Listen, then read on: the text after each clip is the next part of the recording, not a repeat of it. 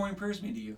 So growing up, Lent was important to me. I didn't necessarily grow up in a household that went to church every Sunday, but I did have my faith formulated through the private Catholic schools that I attended. And so I was in Catholic schools from preschool until ninth grade. And as with any type of schooling or education, as you progress year to year, you learn more and more about the topic. And Lent was just something that I found as a tool that really helped me strengthen my bond with Christ, and really develop who I am and understand what Christ and his death and resurrection really mean for me, and how giving something up, I was younger, so like video games or comic books or something like that, and how in the beginning it can be difficult.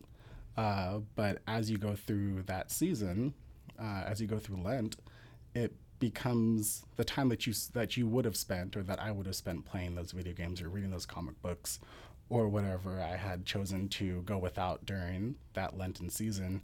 How it gets filled by, that void gets filled by God. God provides an alternative, whether that be reading a book or learning something new or reading through the Bible. I remember reading my children's Bible multiple times during that time.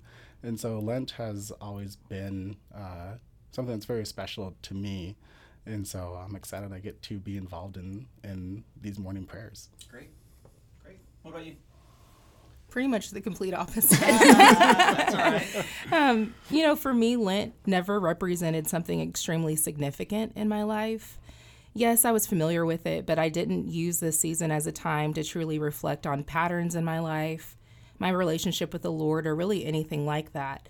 Like, I'd simply give up something like soda, which I feel like a lot of people can relate to that. It's like, I'm not going to have candy, which seems really flippant, but that's really what my understanding of it was. But I didn't really take the time to really connect that decision, whatever I decided to eliminate, with my faith walk as a Christian. And so this year, it's been really neat because I came across this book, and I've been reading a book called Hearing God in Poetry, 50 Poems for Lent and Easter by Richard Harries. And implementing this daily practice has transformed this time for me and helped me to be more intentional each day. And so during this season, I focused on examining myself and, most importantly, my relationship with God. So in reading a poem each day and connecting it to scripture, I've enjoyed recognizing my limited view of God. So if I'm being honest, I've had a tendency to put him in a box, but this season has really been eye-opening for me. So in the introduction of the book, there's this quote that really resonated with me, and it was just really interesting. It's by Austin Farrer, and what he wrote was, "Faith perishes if it is walled in or confined. If it is anywhere, it must be everywhere, like God himself. If God is in your life, he is in all things, for he is God." And so I read that multiple times and I was like, wow, that seems so simple, but it makes a lot of sense. And so during this season of Lent, we are called to reflect on Christ and to purposefully choose to live in awe and thanksgiving for Jesus every day. And when I choose to strip something from my life, it really brings me closer to and helps me to better understand Christ's sacrifice for me. And so I guess what I'm trying to say is that for me, Lent allows me to appreciate the Lord in absolutely every facet of my life, from beginning to end. And the seemingly insignificant things in between, it all matters to God, and really it should matter to me too. Awesome. Good morning, Highland. This is Reggie and Jasmine McCabe Gossett on the 22nd day of Lent. Lord, open our lips, and our mouths shall proclaim your praise. Glory to the Father, and the Son, and the Holy Spirit, as it was in the beginning, is now, and will forever. Amen. We are here in your presence, Almighty God, to set forth your praise and to hear your holy word, and to ask ourselves on behalf of others those things that are necessary for our life and our salvation. To prepare our hearts and minds to worship you, we kneel in silence with penitent and obedient hearts, and confess our sins to obtain forgiveness by your infinite goodness and mercy. Most merciful God, We confess that we have sinned against you this day, in thoughts, word, and deed, by what we have done and what we have left undone. We have not loved you with our whole hearts. We have not loved our neighbors as ourselves. We are truly sorry and humbly repent. For the sake of your Son, Jesus Christ, have mercy on us and forgive us, that we may delight in your will and walk in your ways, to the glory of your holy name. Amen. Grant to all your people pardon and peace, that in your great mercy we may be forgiven all our sins and serve you with a quiet and contrite heart. Amen. You alone, Almighty God, bring order to the unruly wills and affections of sinners. May we love what you command and desire what you promise. We pray, so that among the swift and varied changes of this world, our hearts may be fixed where true joy is to be found. Amen.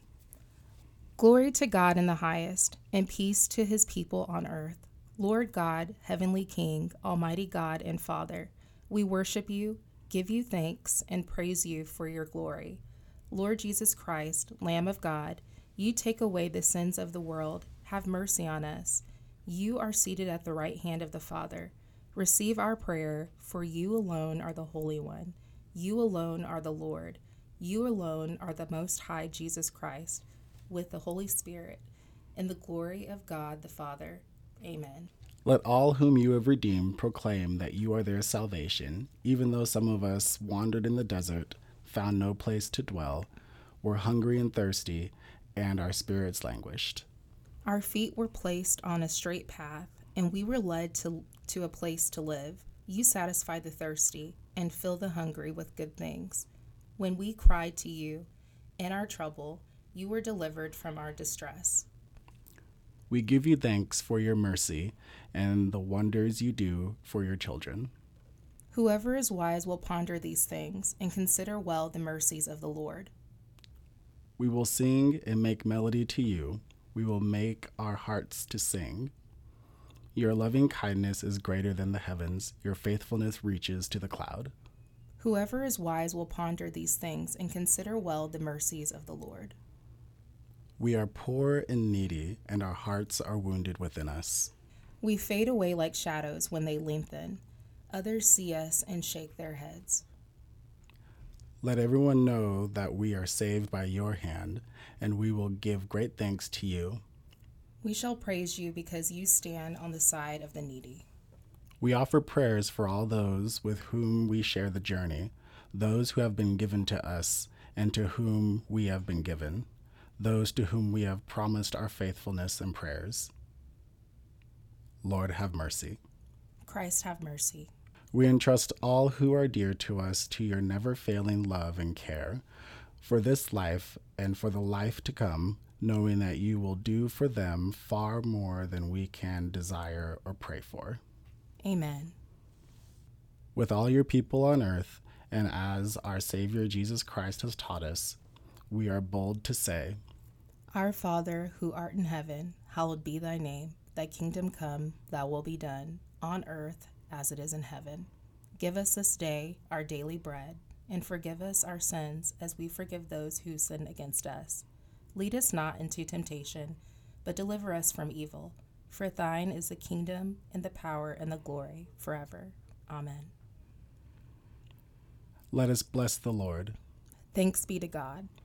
Thanks be to God, Creator, Redeemer, and Giver of life. May the Lord be with us. May the holy angels bring us peace. And may the grace of the Lord Jesus Christ always be with us. Amen.